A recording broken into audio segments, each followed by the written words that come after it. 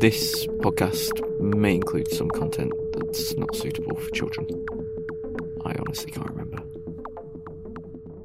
Hello, welcome to Unsolicited Thoughts. I learned a couple of things only this morning. Apparently, it takes 21 days to instill a habit. That's 21 straight days of doing something for it to become a habit, and it takes 10,000 hours to master something. But not 10,000 straight hours, presumably. That would be fairly extreme. I wonder if anyone has done anything for 10,000 straight hours other than, basic biological functioning. Maybe they did it for comic relief or for martyrdom. Listeners, let me know. Have you done anything for 10,000 straight hours? If so, why?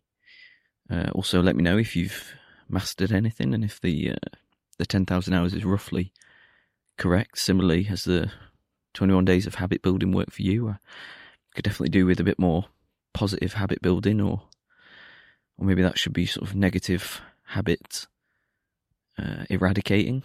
I wonder if it takes 21 days to get rid of habits too. Might try it. My winking has definitely become a problem. It's quite a recent thing, not something I'm proud of or that I do very well, to be honest. I'm a weak winker. I have to really focus on the eyelids, and it all takes quite a while to happen. It all happens very slowly, lid to lid. We're talking at least 10 seconds. In many ways, I'd actually like to get better at winking. Faster, sharper, more instant, like a tick, which I guess leaves me at a crossroads, a dilemma.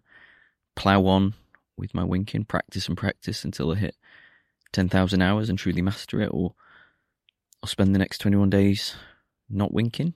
Not really sure how I could eradicate winking now that I've started. I wouldn't want to take my eyelids open again. I did it when we watched the Lord of the Rings extended editions back to back, and I ended up in A&E. It wasn't great. Yeah, I was diagnosed with Barron corneas, or Spassky syndrome, which is named after the elite level staring champion Sigmund the Eye Spassky. Yeah, for a week afterwards, my eyelids made a grinding noise when I closed them. Not nice. Anyway, thinking more about the 10,000 hours to master something. Have I mastered anything? I could be flippant and say, eating, watching TV, breathing, sleeping, pooing. Actually, have I spent 10,000 hours pooing?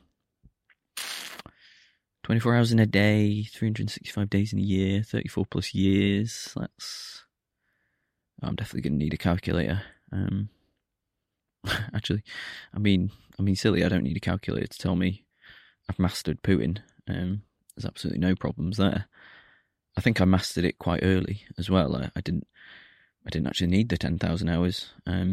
Even as a young child, I used to pity those of my peers who left skiddies in their kecks.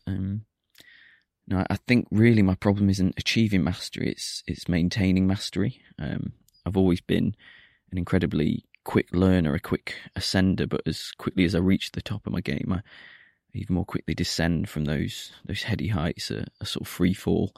First the interest goes, then the focus and the concentration, then the effort, and finally my memory, all in very quick succession. I describe it as a kind of like an ecstasy-induced amnesia. I did the perfect pancake flip recently and blacked out, almost burned the house down. Came to, covered in batter. Thought I'd been on Noel Coward's house party.